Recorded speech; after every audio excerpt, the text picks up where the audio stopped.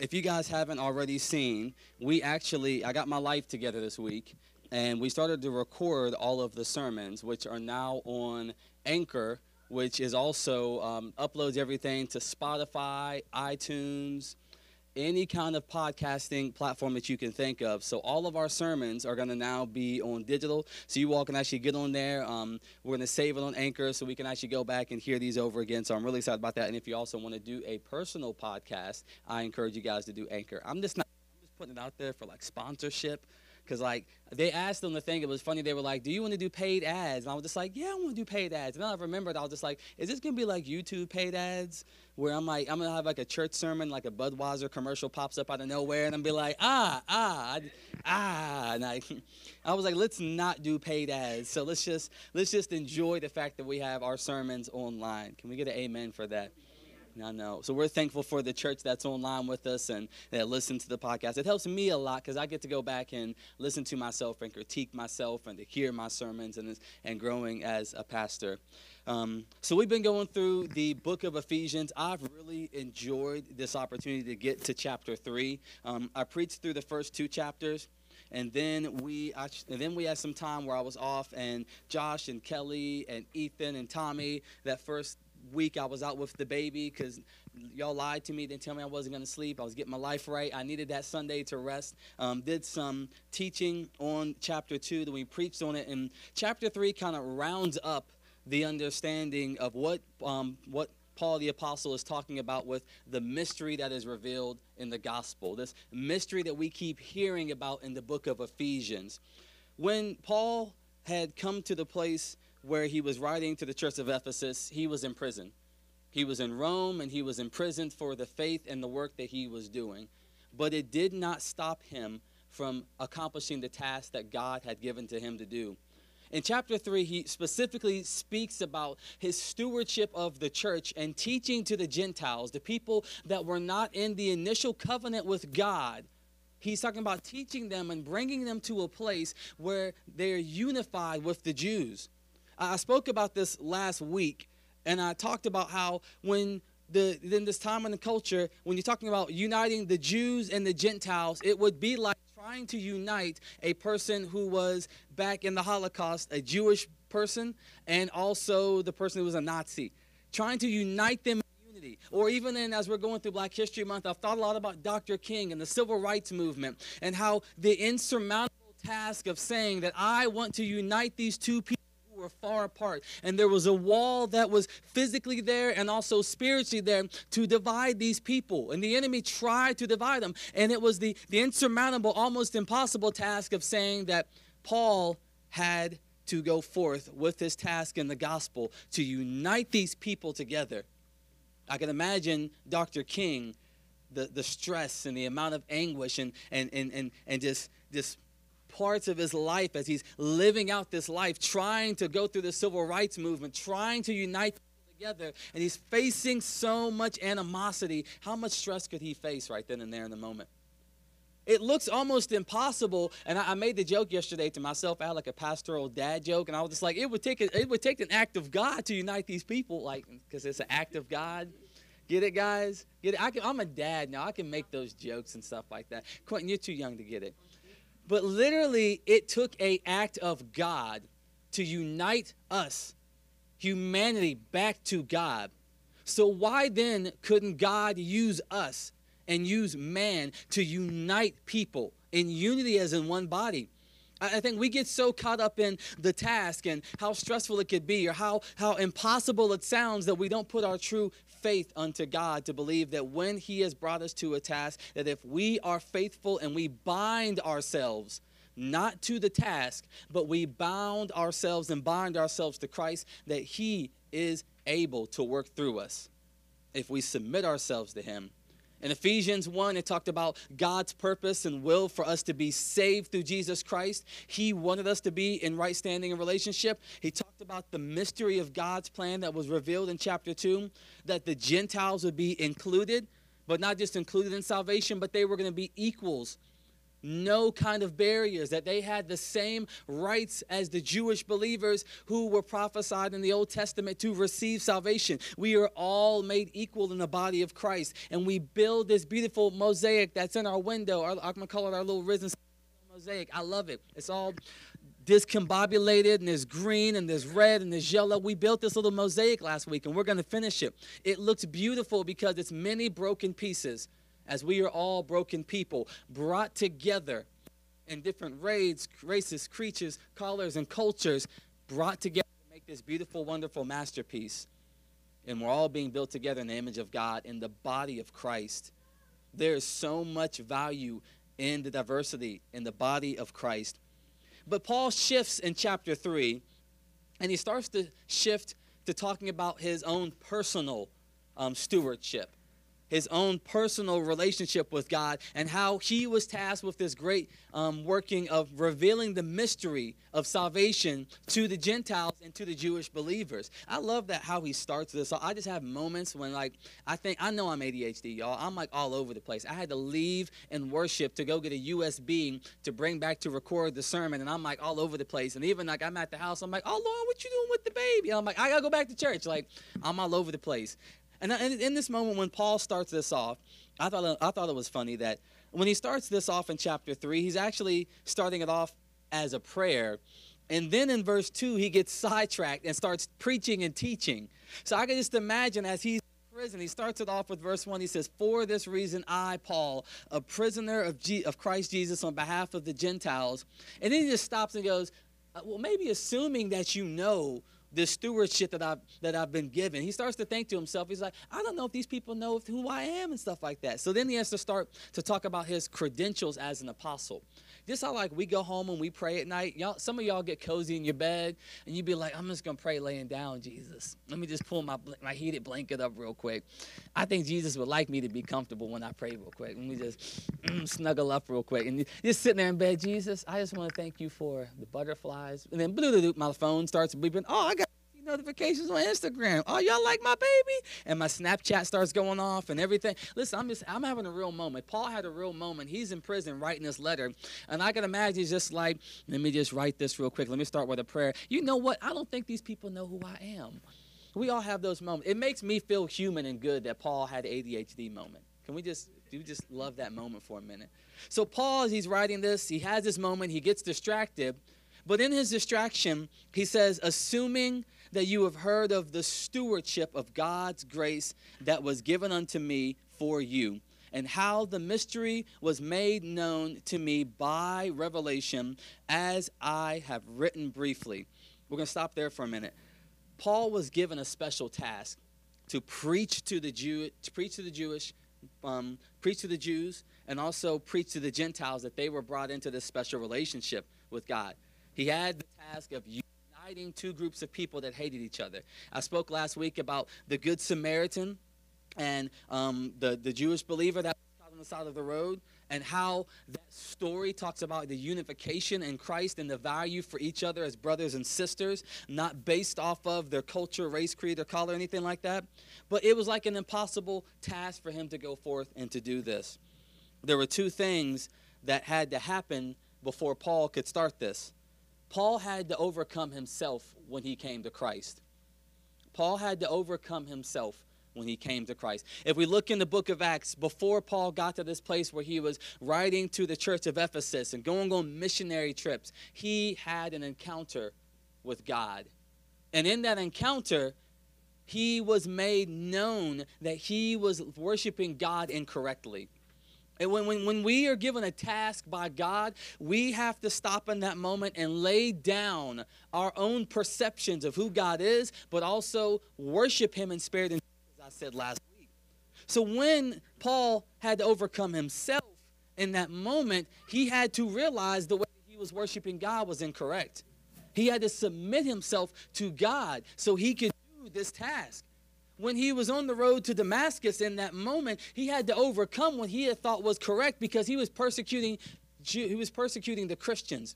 I think it was said that he was actually one of the people that was present when they were stoning Christians in the book of Acts. So he had to overcome his preconceived notions of who God was. And in that moment, Jesus revealed to Paul who he was and that he was going to be an apostle.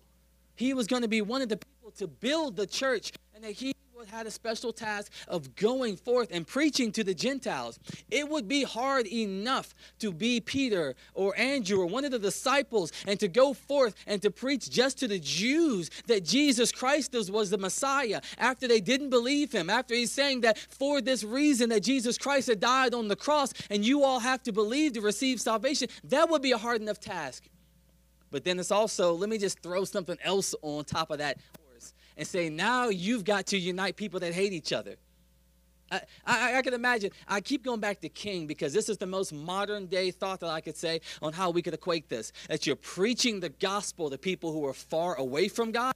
Now you also have to say that these people who have been discriminated against, Jim Crowism and stuff like that, they are also in the fold and receive the same exact rights as everyone else around you. And you have to fight for these things in the face of being tortured, beaten, bruised, told you were wrong, not just by the people around you, but by your government. All of these odds were against Paul. I always think to myself that when you have big tasks like this, how do we accomplish the work that God has for us? I don't believe in having a church of people who just sit in the pews. I'm thankful that when we talk about Risen City, that we say we have like 100% of our people engaged and involved, whether it's Undefeated or school ministry or being involved on Sundays. We have people that are a part of the mission that God has for us to do. And I thought back to myself, just even kind of personal I thought back to myself, I said, when I came to Christ, I had a really kind of a Paul moment where I didn't work with kids at all. I hated kids. I didn't want anything to do with kids. This is 10 years ago. And there was a special grace that was given unto me for the task that was at hand. Because I didn't focus on bonding myself to the task. No different than Paul didn't bond himself to the task. He bound himself to Jesus Christ. Jesus Christ is going to be the only thing that will sustain us as we're walking out this Christian life as individuals and also as we are working as missionary servants to God. So I recall when I remember I was 22 years old and I came to Christ, and a week after I came to Christ, I had this Paul moment where I literally heard God speak and said, you're going to preach to the youth. And it laid me down on my face literally to a point where I couldn't get up, and I just cried for about 15 minutes. Yeah, I cried. I don't care. Say about it. I was mad. I got up and went to work right afterwards too. Cried in my office a little bit. I remember being like, God, I don't like kids. Jesus, help me. I didn't have any formal training with kids. Nothing at all. I've been far away. My life was a wreck. It was such a mess. I just had to overcome drugs and alcoholism and just selfish natures and stuff. And I remember being like, God, I have to lay this down to you, and I give this all to you right now. And in that moment, I overcame who I was, and Jesus revealed to me the task that was at hand. And instead of focusing on the task, I said, let me focus on my personal relationship with God, so I'll be prepared when the time comes, Aaron. Because I believe that God has a special task for you in life. And if we can overcome the distractions that happen in our life, I believe that God's going to speak to you individually and tell you what your task is also. And I pray that God guides you during that time. That's right, baby. Let me get an amen. So what happened is that as we are working on this task, we have to bond ourselves to Jesus Christ to accomplish the task. It's only by being bound to Christ, not the task, that Paul was able to complete the mission. But it was also by only in faith in Jesus Christ that he was able to live on mission. Paul was writing this letter from jail. He was in prison, but he was still able to accomplish the task of preaching and reaching the Gentiles. It almost sounds like it's impossible to say that I have to physically be there to preach and teach, but through his imprisonment, through his torture, through his time that he had by working with God and being faithful to continue, even when the task got hard, God was still able to use his time to write letters, to send out to churches, to encourage them in their faith. That's the great working of God, to be able to say that in his imprisonment, he was able to continue to do the working and the task that God had there for him.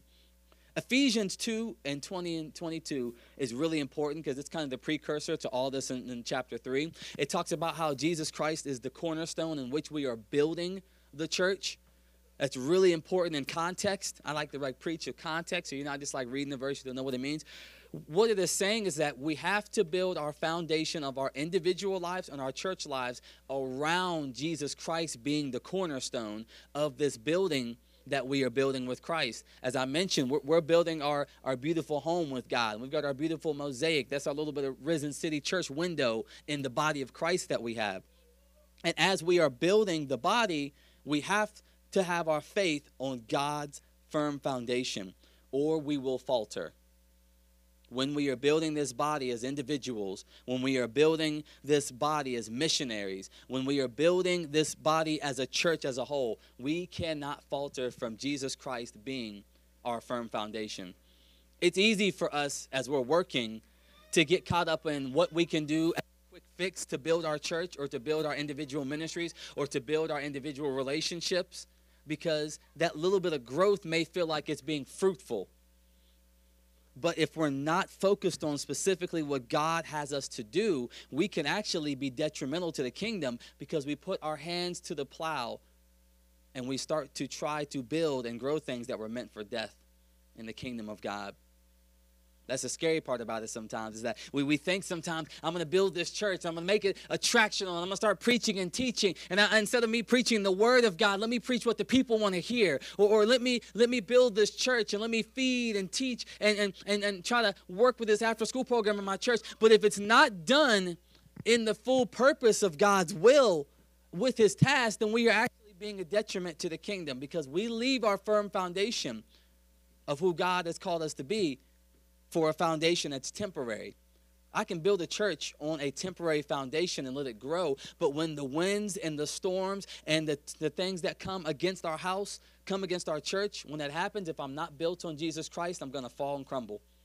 Paul was only able to accomplish the task and the mission of preaching to the Gentiles because he was able to live his life on the firm foundation and the assurance of his faith that Jesus Christ was going to be with them, and the assurance of the Holy Spirit living within him. Jesus talks about this actually in Matthew 7. He talks about having fruitful works, and he talks about this in Matthew 7. I'm going to read real quick, and I didn't put this in the notes, but he says this in Matthew 7 and 21 through verses 27. I'm going to read it real quick.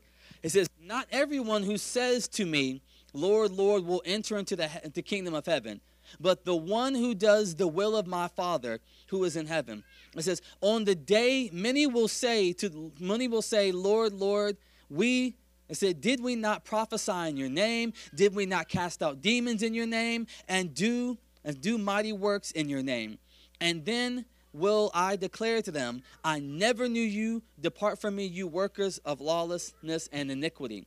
It says, 'Everyone who hears the words of mine and does them will be like a wise man who builds his house on a rock. And when the rain fell, and when the floods come, and when the winds blew and that beat up against the house, but it did not fall, because it had been built on a firm foundation of the rock. And everyone who hears the words of mine and does not do them will be like a foolish man who builds his house on sand. And then the rain fell, and the floods came, and the winds blew and beat against the house, and it fell, and with a great fall." Jesus is preaching and teaching to them. He's saying, if you want to build this body of Christ, you have to build it on my firm foundation. Not temporary fixes, not things that are going to make you feel good for the moment, not false teachers of the gospel. Building upon the firm foundation of my word. That means when you hear the word in the gospel and you have that deep conviction, or it's redirecting your life, and God is telling you, hey, listen, this may look good on paper, but I want you to take this route. And it feels as though it's hard for you to go through these trenches. It's hard for you to go through this part of life. It's hard for you to be able to navigate when everybody else around you feels as though they have a life that is living in luxury, and you're just saying, why is my life so hard right now? It's the affirmation that God is still walking with you, and he is going to affirm you when you choose to stand on his firm foundation. It's when life gets hard that you're able to overcome, because the joy of your salvation will sustain you, not the joy of the moment. Happiness is temporary, but it's the joy of the work that you're doing for God. and it will produce the longevity and the long fruit. I tell people, I say, as Paul is giving his testimony, I thought about my testimony and the wreck of a life that I was in and coming to Jesus Christ and God giving this special revelation of saying that you're going to go into schools. In my life, he said, you're going to go into schools, and you're going to preach the gospel, and you're going to build this ministry of undefeated. And I said, it seems like it's an impossible task, God, because I've only been saved for a week. And I thought the book of Job was Job. And I didn't know anything about the Bible. I knew about Moses. See, that's how bad I didn't know. I didn't even know about the Bible. All I knew was that Moses was the man. He had a stick. He parted the Red Sea. I watched a Disney movie, and I knew about that. I knew Noah and the ark. I didn't know anything about this stuff. But God was saying, I will give you a special grace if you'll commit to me. It wasn't always easy. There were times I'd go into schools, and I didn't want to be there. 7 o'clock in the morning. Just preaching, and nobody would come for years. Nobody would be there. And I'm just like, God, what am I doing? Why am I here? And then just getting to a point of saying, God, I know that you've called me to do this. Help me to know how to build my ministry. And when I started to really see the fruits of the ministry is when I dug deeper in my personal relationship with God. Even when my life was at the worst, I tell people, I say, I had a very, very crazy 3-month experience of my life when I was a Christian. I was 25 years old. I lost my job for the first time at a bank. I said, I was working in ministry. I got fired. I messed up real bad, y'all. I was like, Jesus, help me, y'all. No. Lost my job, moved into my grandfather's house. Right before that, a meth head stole my car and ramped it over some train tracks, Dukes of Hazzard style. And I'm like, what in the world is going on? The day before that, I literally prayed, and I said, God, my life feels so crazy, but at least I have my car. I was trying to be optimistic, y'all. I literally prayed that, and God was like, bet. Let's see how you really take this right now. I woke up the next morning. I had a roommate, a kid of mine, who drove me crazy. Stephen, if you're watching this, I hope you hear me. I'm talking about you right now. He drove me crazy. I love this kid to death now. Okay, now. But he drove me crazy living with me as I was discipling him. And I kept telling him, I said, don't leave my door unlocked. And he left my door unlocked, and the meth head stole the keys to my car and ramped it over these tracks, Dukes of Hazzard style. I woke up the next morning. I thought my car got repoed because I was like 2 months behind on my payments. And I'm just like, man, what is going on? I called the police, and they were like, walk out your house 20 feet and look to the right. And I'm just irate right now. I probably didn't sound like a Christian. And I was just on there. I'm like, what are you talking about? I looked to my right, and I was like, oh, my God. And I see my car ramped over these train tracks. I'm just like, Jesus. I remember thinking to myself, what am I doing? But in that moment in time, ministry was at like this all-time high. Like, I was in schools, I was preaching, I was teaching. My life felt like it was in shambles. And I thought to myself, God, I have to continue to grow deeper into you right now because the task cannot be put aside. If I had bound myself to the task and the things that had happened to the world, then in that moment in time, I would have faltered because my foundation was not on Jesus Christ. My life would not have been in right standing. So in that moment in our lives, think about when we have moments when life just feels so chaotic and you know that God has called you to be on mission. It's our faith in Jesus Christ, being bound to him, that will sustain us. Being bound to the task, not the circumstances, because the circumstances, as you are working out your task, will knock you down. Paul the Apostle, as he preaches through this, and we're going to take a little bit of time to break this down and then we'll be out of here. Paul the Apostle, as he was building his church, as he was building the church, built his life upon the firm foundation of Jesus Christ, serving Christ, and he was assured that his work, even when he felt like a failure, even when it was slow moving, even when the times were hard, he knew that his life was being built upon the firm foundation of God, and it sustained him in his personal relationship with God. Not those feel-good sermons. You just speak it into belief. No, I'm talking real life circumstances and situations. That when your life just feels as though everything around you is just in shambles, it's through your worship of God and digging deeper into a personal relationship where we'll be able to sustain. Paul the Apostle was a great example of this as he had this impossible task. Let's take a minute to break down the scripture. In verses 1 through 3, he talks about how he is given this opportunity to steward the work of God, to steward God. In this moment, stewardship isn't talking about monetary work. Like a lot of people, when talk about stewardship, it's about getting monetary money and gains and stuff like that and managing it the right way.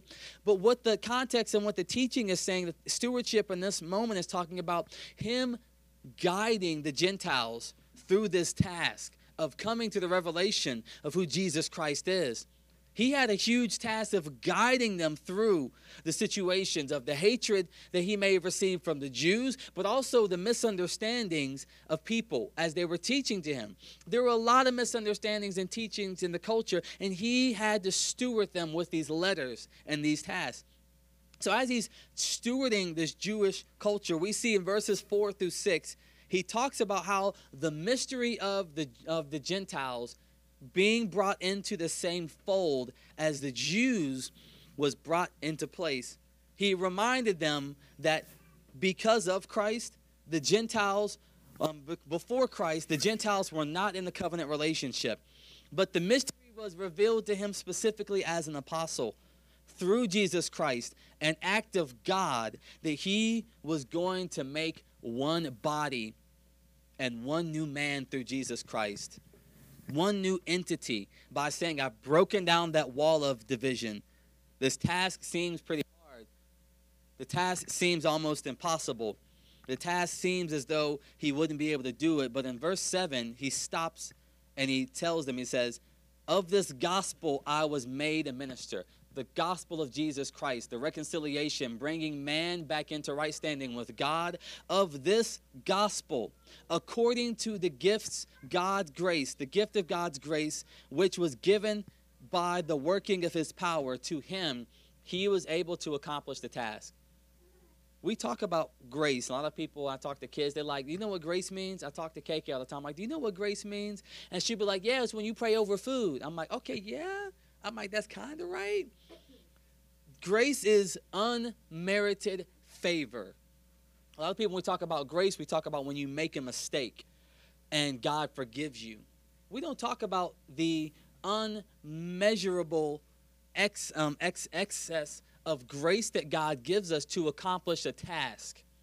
I talk about Piper.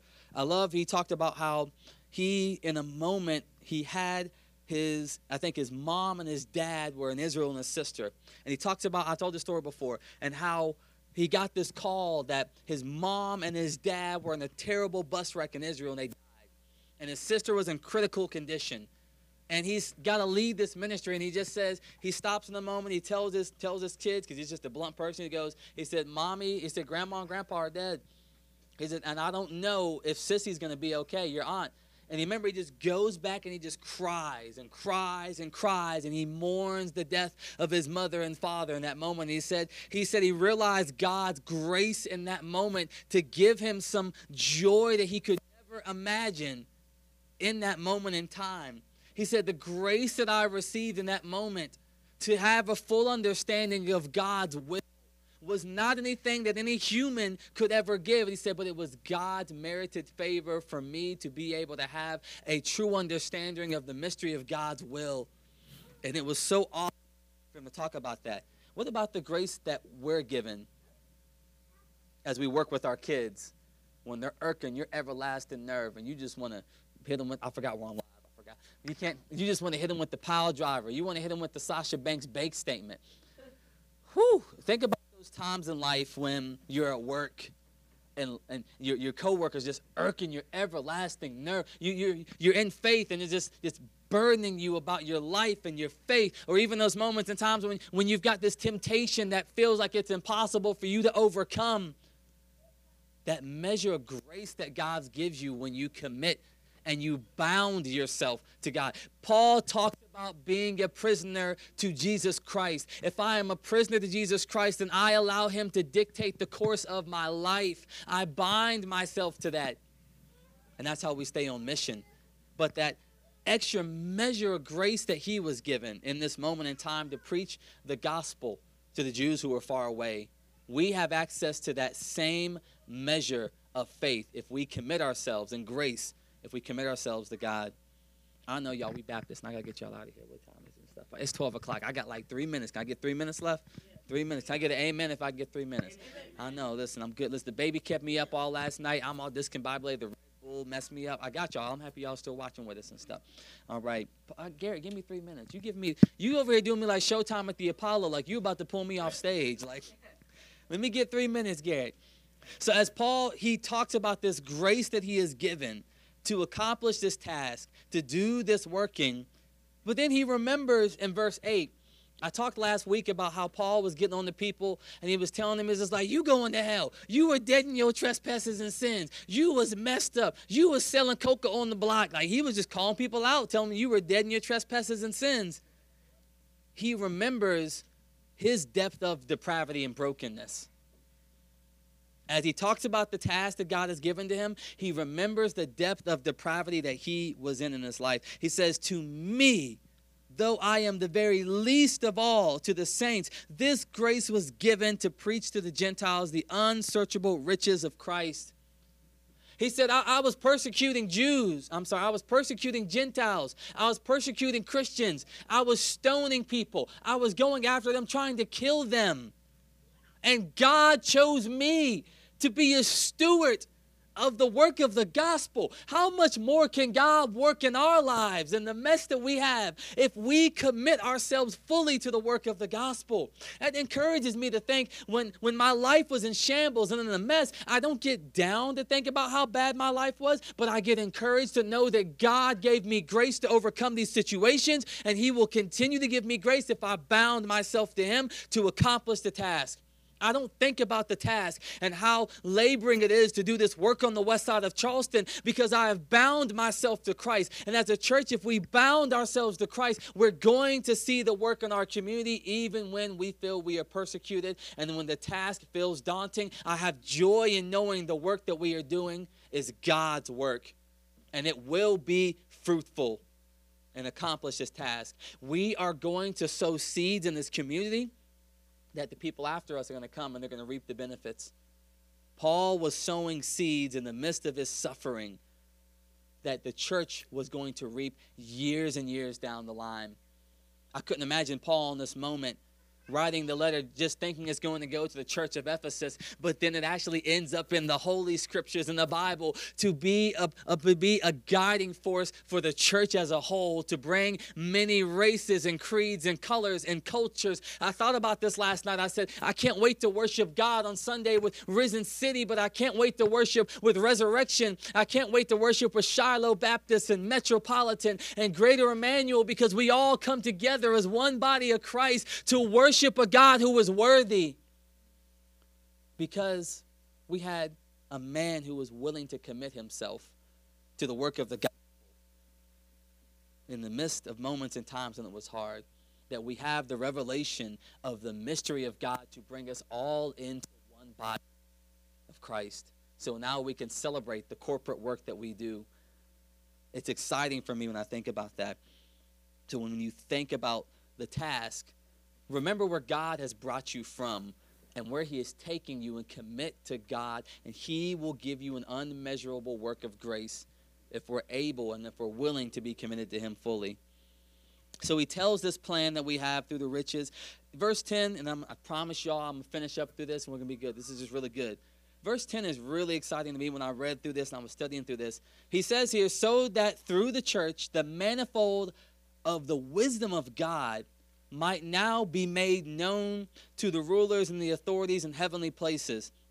That was according to the external purpose that he has realized in Christ Jesus our Lord. This is one of those things I had to stop and get my commentary. I had to get my Moody commentary. I had to read. I had to listen to some other scriptures. I'm like, God, I'm confused by this a little bit.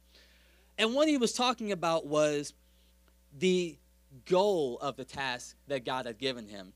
The goal of the task of him teaching and preaching to the Jews and the Gentiles unification was so that it would make known the riches of the wisdom of God that he had, and the diverse wisdom that through the unity of the Jews and the Gentiles, it would do two things. It would make known in the existence of the multi-ethnic and multicultural church that God have. That was one task that Paul had. The second task was this, is that the spiritual forces were going to come to see that God is overturning the works that they had done. There was so much hatred. There was so much division. There was so much animosity that was going on. When I say if for me, I need an example of what it may look like. When I really read about the civil rights movement, there is a depth. There is a depth of understanding that I'll never have. When I read about things like the Holocaust, there is a depth of understanding that I will never have because there's a depth of hatred that I have never seen. The enemy was working in a depth of hatred towards the Jews and the Gentiles to keep them separated. And God said, I am strong enough to overcome this.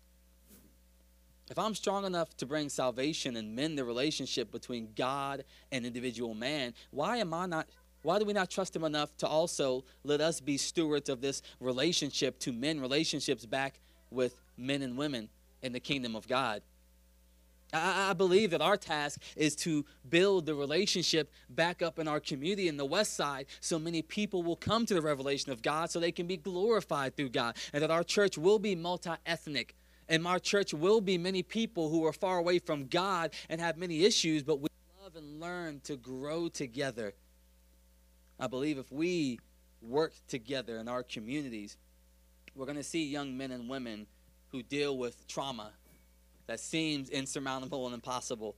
The kid who goes to school with no jacket or food, or who saw an abusive situation at home, he can come into the manifold wisdom of God and saying that no matter what's going on in your personal life, God still loves you and cares about you. And as you grow with us, I can heal you and bound you back to me. The college student who feels as though they've done everything wrong in life. They was turn up on Friday and Saturday, that they ain't worthy to come to church on Sunday, that they can understand that their life still has worth and value even when they are trying to fill the voids in their life with substances, that God is the eternal wisdom that they need, and God wants to fill that void in their life. That person who just feels a deep depression and anxiety, God is there for you and will heal you, and we are working together to bring forth this mystery and show people that there's unity in Jesus Christ. He wants to make this known, but it's only through Jesus Christ that we are able to do so.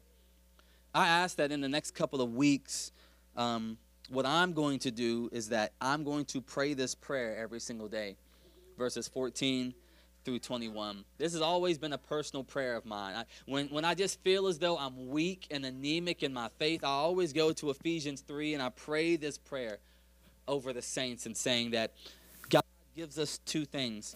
There are two main things in this, and I'm just going to read the prayer and then we'll finish up. Is there a song after this? Okay, oh, there's a song. Look at us. Yeah, I'm about the Millie Wop. I'm hyped.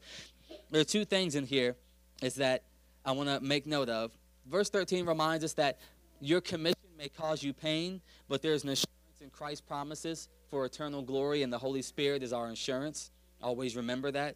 The commission may cause you pain, but the assurance is that Christ has promised us, and he has already actually taken the cross for us. So he has shown his commitment to us, so his Holy Spirit bounds us to him when we receive salvation because he lives inside of us.